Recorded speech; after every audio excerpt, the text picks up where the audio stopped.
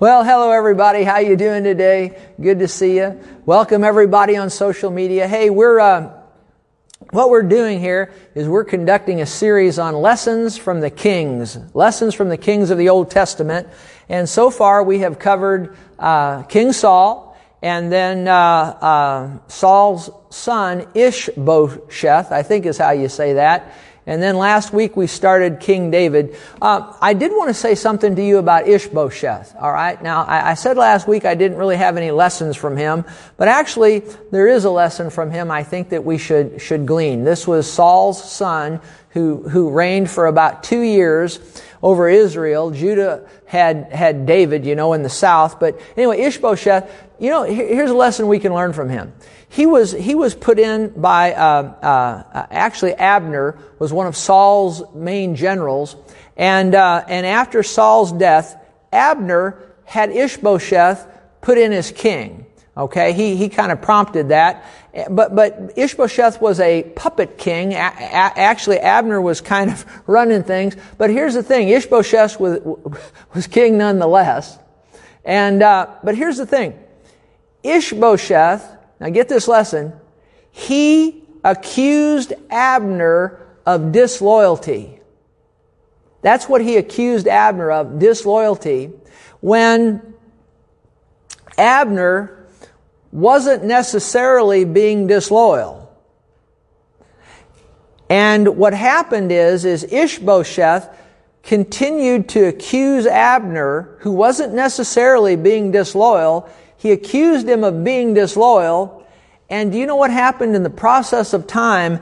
Abner's heart was turned from Ishbosheth over to David. And the lesson is be sure you never falsely accuse someone of being disloyal to you, because it can take someone whose heart is loyal to you and turn it away from you. So that's a good lesson to learn. I remember when I was a young boy, I say young boy, probably 21, 22, 23, right in there, I served in a particular church. And I would stay there sometimes till 1:30 in the morning doing the book work and getting things ready. When they'd have a special pastor's meeting, I'd stay there till midnight, 1 o'clock in the morning, and I would be sure that the church was ready for the next morning seminar, and I'd work on the finances and recording people's offerings, and because it was a big pastor's conference, and for about 3 or 4 evenings I'd stay there till late in the night. And then, but here's the thing. That's the sign of being loyal, I would think. I was doing that. I was doing it volunteer. But I had the leadership. They came to me. I remember the one time, one of the leaders came to me and said, you're just not loyal to us. Your heart's just not with us. And I thought, what? I'm staying here every night till 12, 1 o'clock doing work. And what do you mean my heart's not with you? And so that went on, and then the next year came, and the similar thing happened. And and not just the next year, but I working throughout the year, just volunteering, doing whatever I could to help that church be a success. But again and again, the leadership of that church would say, you're doing a okay job here, doing a good job, but your heart's just not with us. Now listen, my heart was with them. But when I was falsely accused for so long of my heart not being there, guess what happened to my heart? It began to turn away, not in an evil way or a bad way, but it didn't turn against those people, but it began to turn away from those people into a different direction. So what we need to realize here is don't ever falsely accuse somebody of disloyalty when they're not being disloyal, okay? That's a lesson from Ishbosheth, okay? All right? So there's a lesson. Now, anyway, I just thought that would be helpful. All right, now let's pick back up with David. Look at Acts 13 verse 22. Acts 13 verse 22. Remember, David was a man after God's own heart.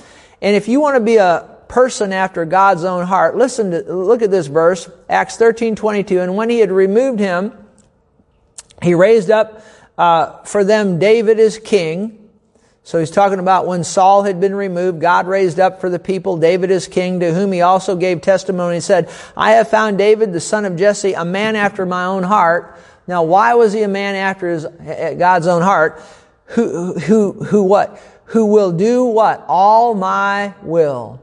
See, if you want to be a person after God's own heart, you need to do all of the will of God. Remember, Saul got in trouble with God because he just did a part of what God wanted done. Now, let me tell you something about David. David was not perfect. He was anything but. But his heart remained right towards the Lord. And so, remember, man looks on the outward, but God looks at the heart. Okay? And so, just remember, if you want to be a person after God's own heart, just do all of His will, and that'll be a good thing. You don't have to be perfect, but because none of us are. But do your best to keep your heart right before the Lord, okay? And so David, he did the will of the Lord. He wasn't perfect, but he always kept that heart right before God, okay? As best as he could. Now, another lesson. And I'm not going to have you turn here, but in 2 Samuel 23, if you're taking notes, you can read this later. This is a very interesting lesson we can learn from David. There came a time in his life where, have you ever been at a place where maybe you got hungry and you said, oh boy, I'd like to have sometimes I'll tell Diane, I'll say, I'd like to have some shrimp from, where's that place up in Crestwood we go? Red Lobster. I'd like to have some of their Walt's shrimp. I'd like some of that, Have you ever had that, or you had a milkshake somewhere from a certain, like Ted Drew's or whatever it is, and a hot day you say, oh, boy, I would love to have a milkshake from Ted Drew's. Well, I tell you what, there was a time when David had a longing for something. He said, oh, that I could drink some water from the well of Jerusalem that was over by the gate. Because not Jerusalem, Bethlehem. See, he grew up in Bethlehem. David was from Bethlehem. Bethlehem's the city of David. And he said, oh, that I could get a drink of water from the well in Bethlehem that's over by the gate. And you know what? Some of his men heard that. And guess what they did? They loved David so much, they went to Bethlehem, who at that time had the Philistines there. But his men broke through the Philistine lines, snuck in there, went to that well in Bethlehem over by the gate and got him some water. And they brought it back to David. Now those are some pretty good men to have, And you know what? When they brought that, now here's the lesson. When they brought that water to David, guess what he didn't do? He didn't drink it, but he offered it to the Lord and poured it out before the Lord as an offering. What lesson do we learn there? We learn there to honor the sacrifices that others make for us. Learn to honor the sacrifices that others make for us. Okay? Learn to honor, because that's what David did. David didn't say, oh, well, great, boy, I got this water. He didn't do that. It was so holy to him. He's so honored, because his men put their lives in danger to get that water. And he honored that so much that he wouldn't drink the water, but he offered it and he poured it out before the Lord as an offering. So learn to honor the sacrifices of others. And then another lesson that we learned from David is David had numbered the people. He shouldn't have done that. And so the judgment of God was going to come, and God gave him 3 choices of how the judgment was going to come. So David chose the choice where there'd be a plague in the land for 3 days. Okay, so I'm not going to go through all of that. But what happened was, in the process of time, Gad, the prophet, came to David and said, go up to this certain threshing floor and make an offering to the Lord. And as a result, the plague was going to come to an end. And so David went, as the prophet said, up to the threshing floor. And when he got there, the man who owned the threshing floor said to David, and I'm just paraphrasing, putting this in my own words for the sake of time. You can read this in 2 Samuel 24. But the guy that owned the threshing floor said to David, he said, hey, you can have the threshing floor, and hey, I've got some livestock here. You can have the livestock also to offer offerings to the Lord. And you know, David made this statement. He said, and just paraphrasing it, he said, I'm not gonna do that. He said, I'm gonna buy this from you first before I offer to the Lord. Now you think about that. And he went on to say this. He said this. He said to this guy, he said, because this guy, his name was Arara, however you say it, Aruna, I don't know. I'm not, it's Araunah, Arana, I don't know. But anyway, I'm just glad I'm not named that. But, my wife would have trouble saying it. I'd have trouble saying it. But anyway, David said, he said to this guy, this Jebusite, he said, I'm not going to take this threshing floor. I'm not going to take the livestock. I'm going to pay you for them before I offer sacrifice.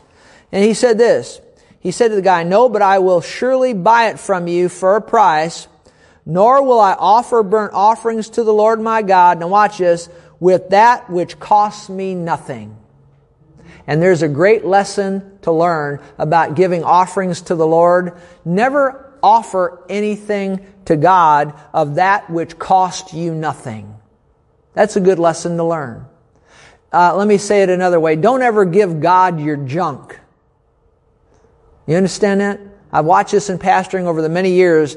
You know, we'll be going to be giving stuff to the poor, and folks will start bringing their junk. Well, you know, there's nothing wrong with giving a lightly used coat or, you know, that kind of thing. I'm not saying there's anything wrong with that, but it's amazing how people will bring clothing items that just got big tears in them and big rips in them. How many of you know there's a difference between a coat with a big rip in it and a coat that's just been worn a couple of times, you know? And I watch people bring their junk to God.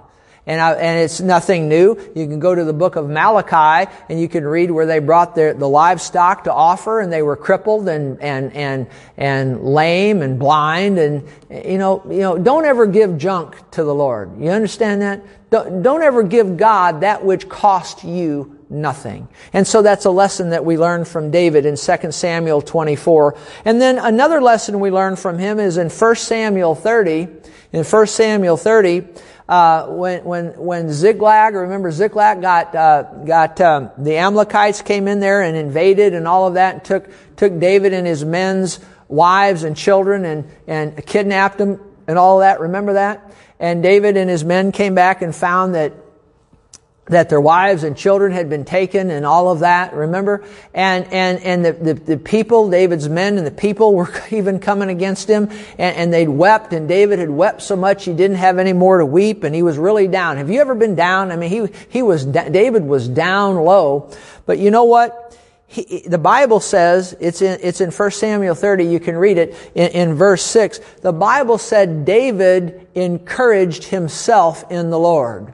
And so here's a good lesson to learn, is learn how to encourage yourself in the Lord, because you won't always have your pastor nearby to encourage you. You won't always have friends and family nearby to encourage you. Sometimes your friends and family can be more of a discouragement than an encouragement. You understand that. Now, a lot of times they do encourage, but the thing you need to learn about David is learn to encourage yourself in the Lord, because David, he didn't have anybody around to encourage him, so he learned to encourage himself, okay? And remember, David was a psalmist. He's known as the sweet psalmist of Israel. And so if you ever get down and low, what you do is go over to the book of Psalms and start reading the Psalms, and let those Psalms encourage you. So David, he learned to encourage himself in the Lord.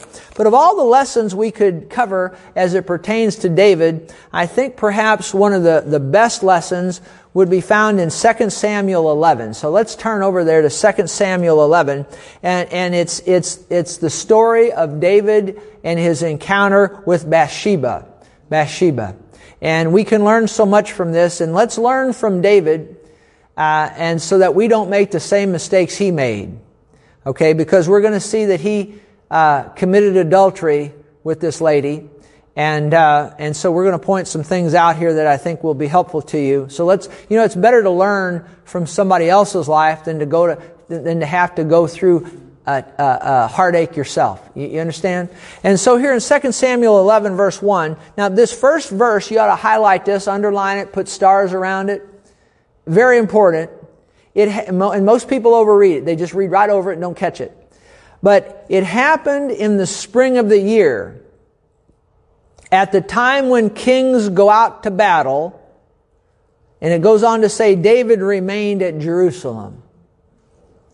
Now David was the king, and where was David supposed to be? He was supposed to be at the battle. He was supposed to be out to battle, but he stayed in Jerusalem. He was somewhere he shouldn't have been. He was supposed to be out in the battle, okay? But he was in Jerusalem. He was somewhere that he shouldn't have been in the first place. And notice verse 2, then it happened one evening that David arose from his bed and walked on the roof of the king's house. And from the roof he saw a woman bathing, and the woman was very beautiful to behold. Now see, if he'd have been out in the battlefield, guess what? He wouldn't have been here looking at this woman. Is that right? And so he was, and actually, she was very beautiful. So David sent and inquired about the woman. Well, now this isn't good. It's not good. And someone said, is this not Bathsheba, the daughter of Eliam and the wife of Uriah the Hittite? Now she's somebody's wife. First of all, this should have never happened. Why? Because David was supposed to be where? Out on the battlefield. Right? See, lesson we learn, when we're not doing what we're supposed to be doing, we can find ourselves in positions where the devil will be able to tempt us. Do you get that? If we're not doing what we're supposed to be doing, we can find ourselves in situations where the devil will be able to tempt us. And if David had been out on the battlefield, he wouldn't have been here to see Bathsheba. You understand that? So be sure that you find out from God what you're supposed to be doing and where you're supposed to be, and always be there doing that. And I tell you what, it will limit the devil's opportunities to tempting you. Okay? So nonetheless, he wasn't doing what he was supposed to be doing, and he was walking around there. I suspect he was bored. You know, when you're not doing what you're supposed to be doing, you can wind up being bored. You get bored, you can get into all kinds of mischief. You understand that? And that's what happened here. And then he's looking at something he shouldn't have been looking at, And I said he was looking at something he shouldn't have been looking at, right? So back there then they didn't have computers, but they did have rooftops. They didn't have mouses to click, but they did have rooftops. And so I guess you could say he shouldn't have been looking at what he was looking at, okay? Now he walked out on that rooftop and he looked and he saw, right there, it's pretty innocent right there when he gives that first look. But I tell you what, that second look is where you get in trouble, you see. I said it's that second look. You know what I'm talking about? A pretty woman walks by, you notice it's a beautiful woman, okay. But it's when you give that second look, that's where you get in trouble, I said that's where you get in trouble. And so he calls for her, and he inquires of her, finds out that she's married.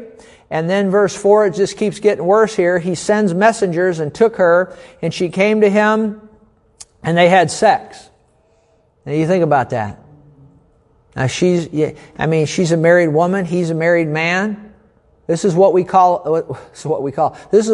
adultery. Adultery is a heinous sin, dear friends. It's a heinous sin.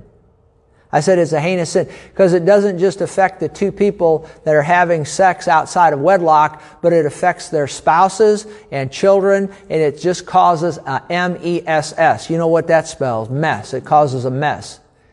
It doesn't just hurt the two, but they're doing the sin, but it hurts their spouses and their children, as we'll see. It can wreak havoc in people's lives. And by the way, let me say something else here too. I what's that old saying? It takes two to tango.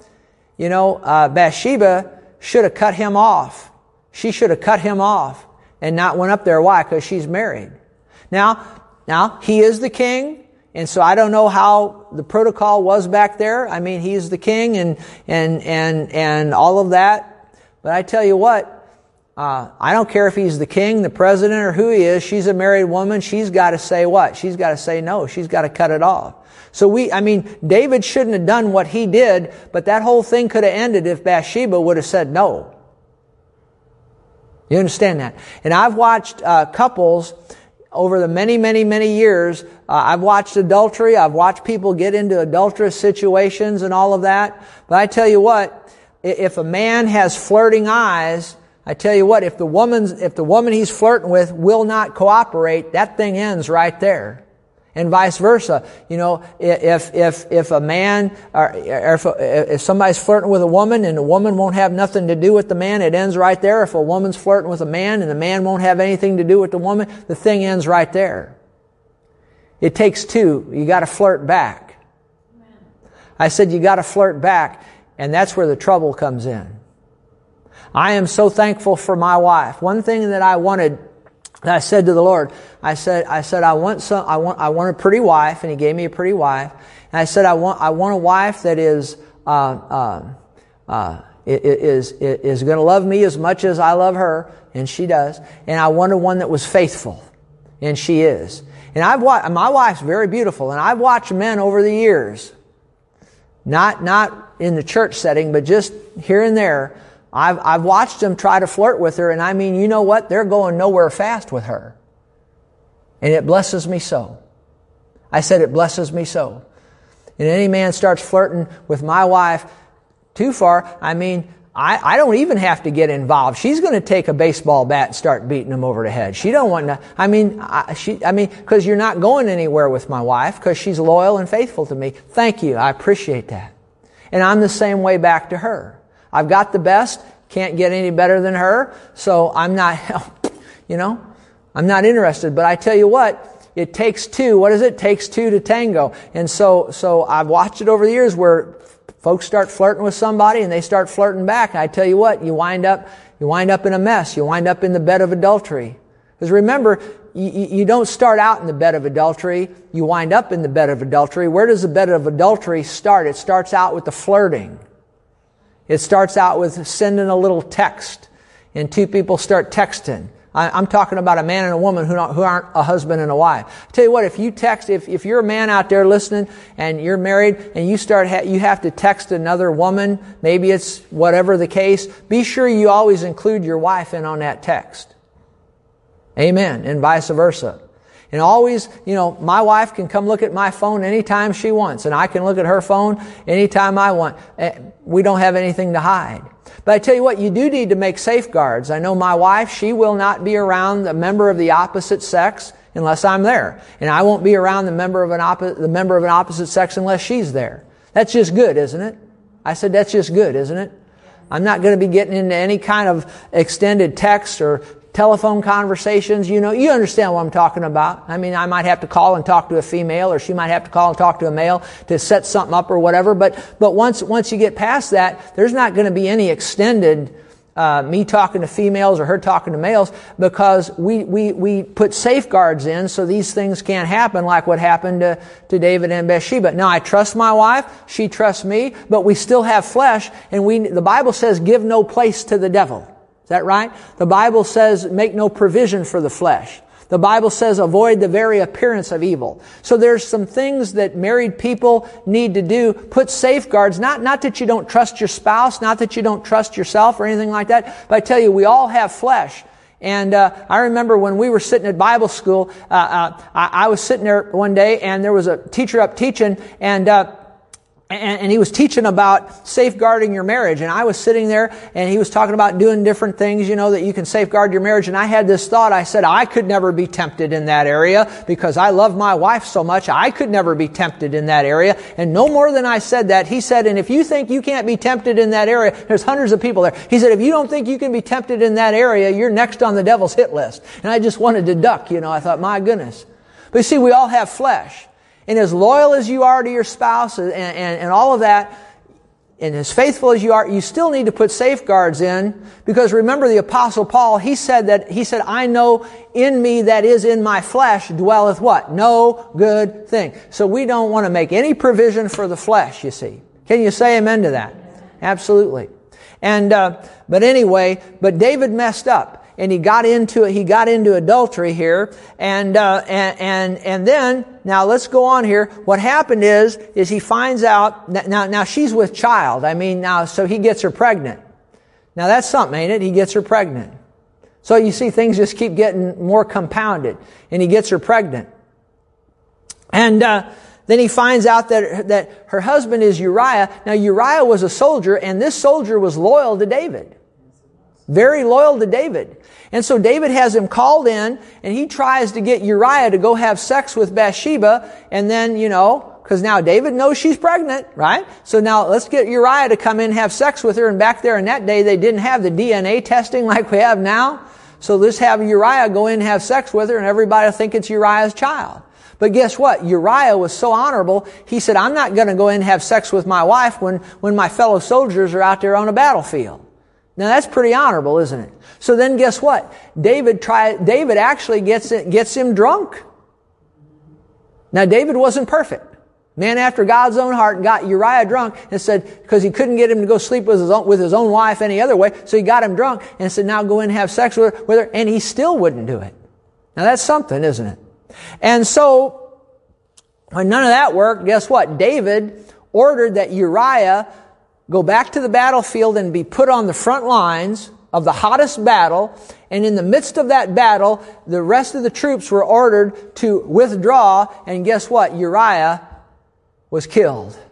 So David not only committed adultery, but he also was accessory to murder. And God actually saw it as murder that David had Uriah murdered. And then on top of all of that, David covers it all up. This is bad. This is really bad. Wouldn't you say this is really bad? If you think this is really bad, shake your head and, okay, it's really bad. How many really thinks it's bad? It's bad stuff. And,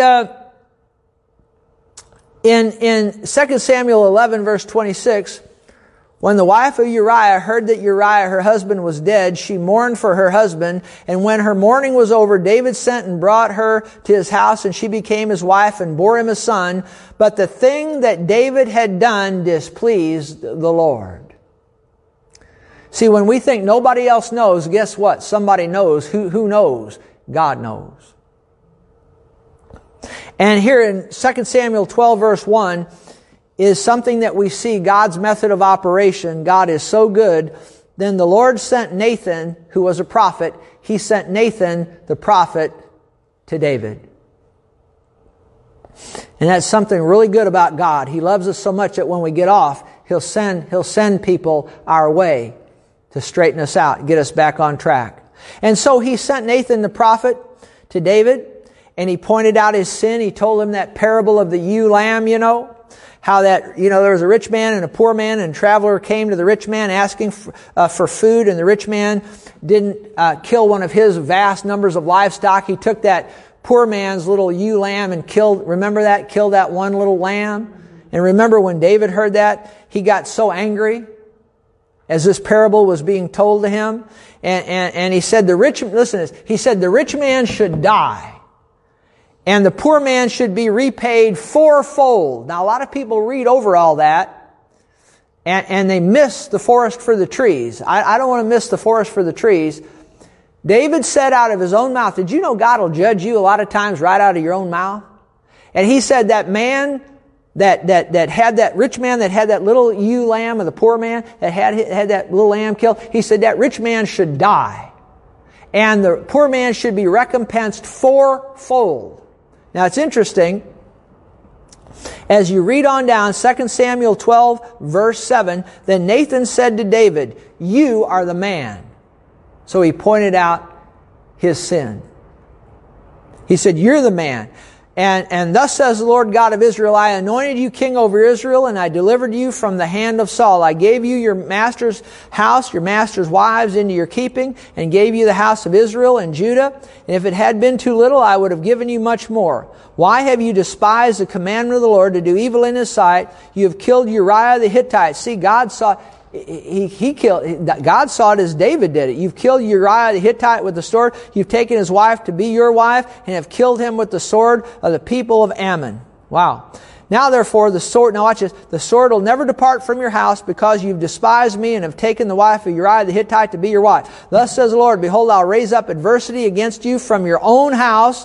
I'll take your wives before your eyes and give them to your neighbor, and he shall lie with your wives in the sight of the sun. For you did this secretly, but I will do this thing before all Israel. My. See, it's not, the sin's not worth it.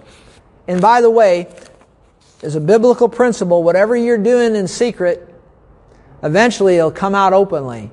Eventually.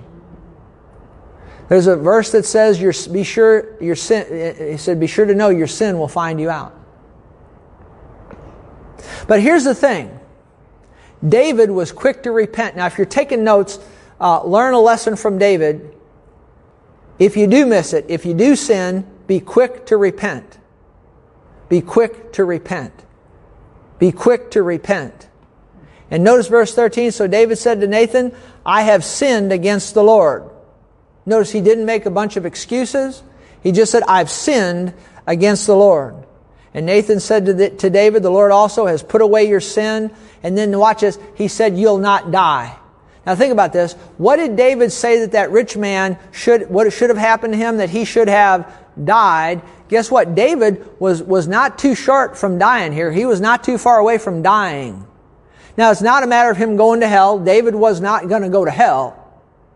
He loved the Lord. He just had sin. He had a grievous sin in his life here. And it was going to cost him his life. And God was going to judge him out of His own mouth. But guess what? David repented. Isn't it good to know that we can repent?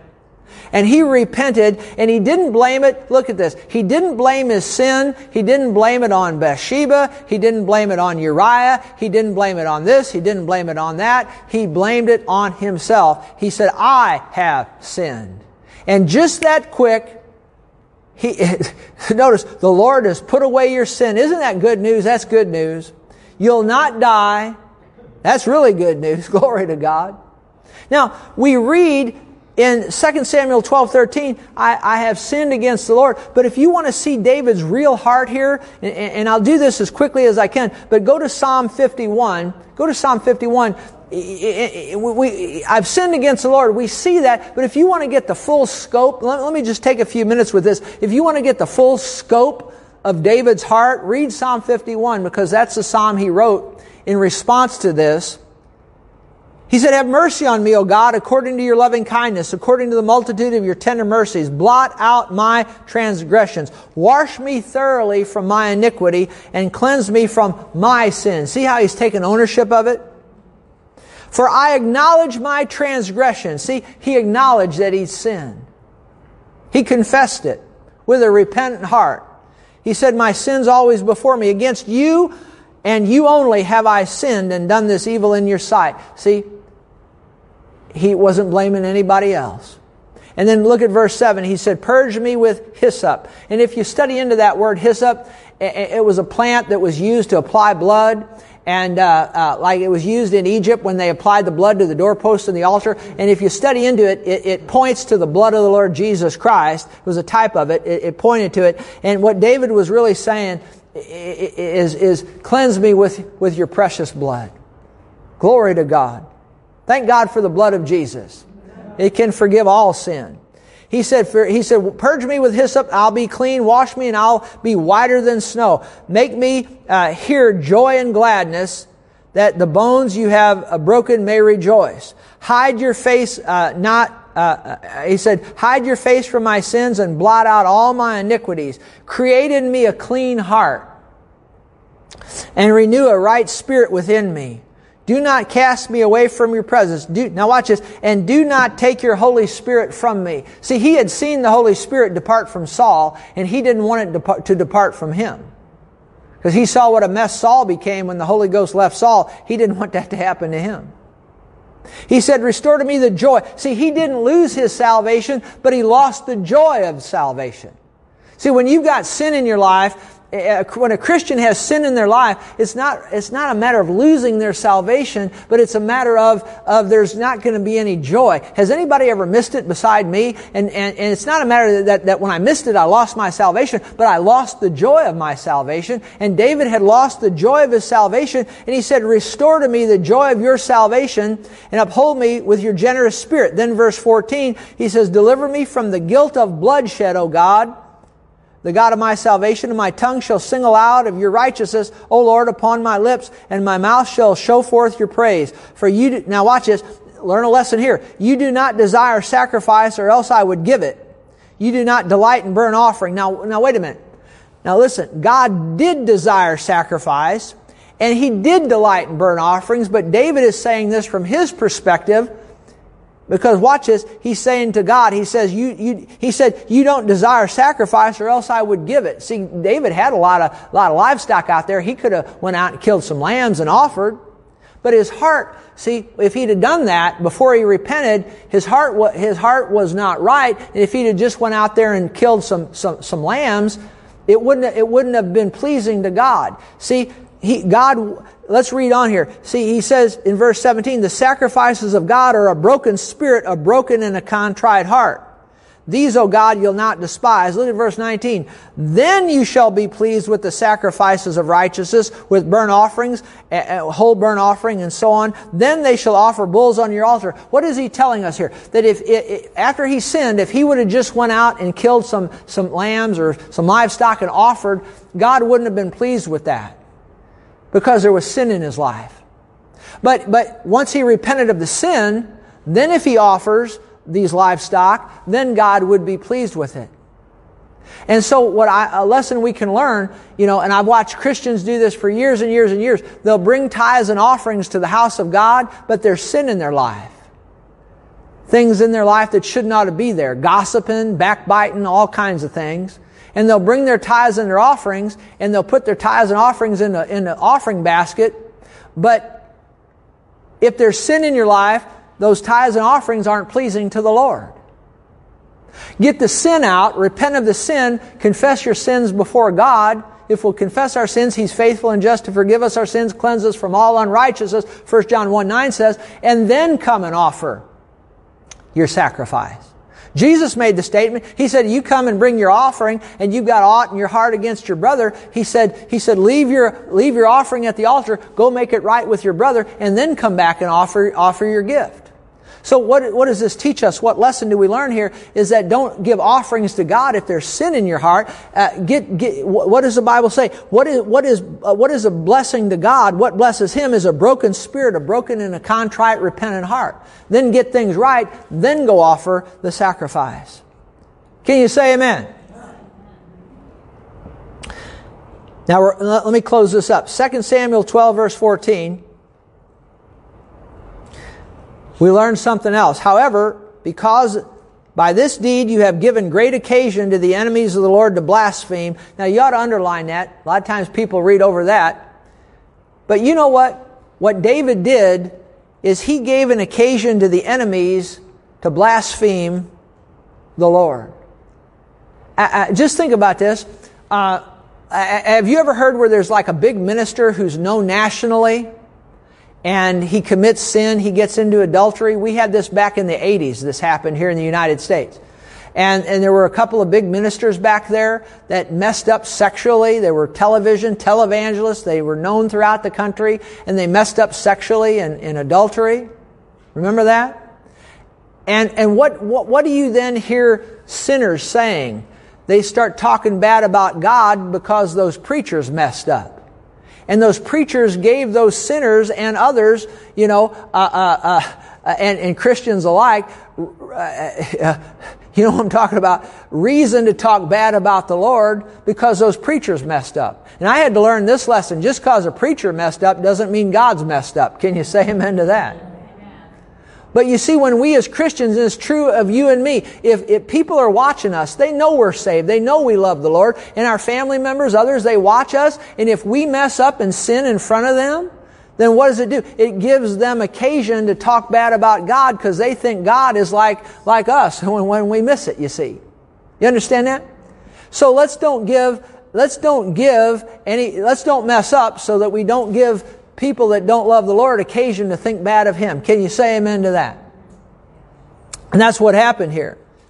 And then he went on here and he said, the child also who is born to you shall surely die. That little baby that Bathsheba was pregnant with, that it was a boy, and the prophet here said that your son's going to die. Don't tell me don't tell me the wages of sin is not death. See, David was spared, but his baby's going to die. And actually, remember when he said about that ewe lamb? Remember, he said you'll pay. He said the rich man needs to be put to death, and the poor man needs to be recompensed fourfold. Remember that? And if you study David's life, if you study his life, and here's a lesson to learn: God will judge us out of our own mouth. David had to pay fourfold. If you study his life, he had to pay fourfold. There were 4 major calamities that took place within his family after this. 1 was the death of that little baby. Number 2, Amnon, who was one of David's sons, raped Tamar, who was one of David's daughters. So he raped his half-sister, and there was incest. Number 3, Absalom, who was one of David's son, and Tamar's full brother, had his brother Amnon, who was David's son, murdered because of the rape. And then 4th, finally, Absalom, David's son, revolted against David later on down the line, and was somewhat successful, but only short-lived, and eventually was killed. You see, David said, fourfold recompense. Fourfold. Be real watchful how quick you are to judge others. Jesus said, judge not that ye be not judged. Because a lot of times God will judge you right back, right out of your own mouth. And David was getting ready to die, but he repented. But he lost his son, and there are 4 things. The loss of his baby, a rape took place, a murder took place right within his family, and then his son rebelled. Isn't that something? But you know what? That little baby died, but eventually David and Bathsheba had another son. Does anybody know his name? It starts with an S. Had Solomon. And here's a lesson to learn. Out of something very bad, God can bring something very good. So even though they lost that little baby, Solomon came along, and God can take something very bad and from it bring something very good. David lived until he was 70, 71, right in there. And he chose Solomon to succeed him, which we'll get to Solomon next week. Fantastic lessons with Solomon. David is known as the greatest of the kings of Israel, the standard by which the others are judged. And David taught us many lessons, but I think maybe perhaps the best lesson he taught us, as we all stand, and they're going to put this up on the screen, the best lesson that he taught us, I think, is found in Psalm 23. And I'm going to read it, and you can read it along with me if you like. Does anybody know Psalm 23? Y'all know how to stand, don't you? Let's everybody stand. Let's stand in the presence of God just right before we close. The greatest lesson that we could learn from David, perhaps at the top of the list, is found in Psalm 23. And let's just read it. Let's just read it together. The Lord is my shepherd, I shall not want. He makes me to lie down in green pastures. He leads me beside the still waters. He restores my soul. He leads me in the paths of righteousness for His name's sake. Yea, though I walk through the valley of the shadow of death, I'll fear no evil, for You are with me. Your rod and Your staff, they comfort me. You prepare a table before me in the presence of my enemies. You anoint my head with oil. My cup runs over. Surely goodness and mercy shall follow me all the days of my life, and I will dwell in the house of the Lord forever. If you're out there and you're watching online and you've never received Jesus as your Savior, if He's not your shepherd, then call on His name. The Bible says whoever calls on the name of the Lord Jesus will be saved. So with a repentant heart, call on His name. You'll be saved. You'll miss hell. You'll make heaven, and He'll make your life worth living in the meantime. Thanks for joining us today. God bless you. Bye-bye.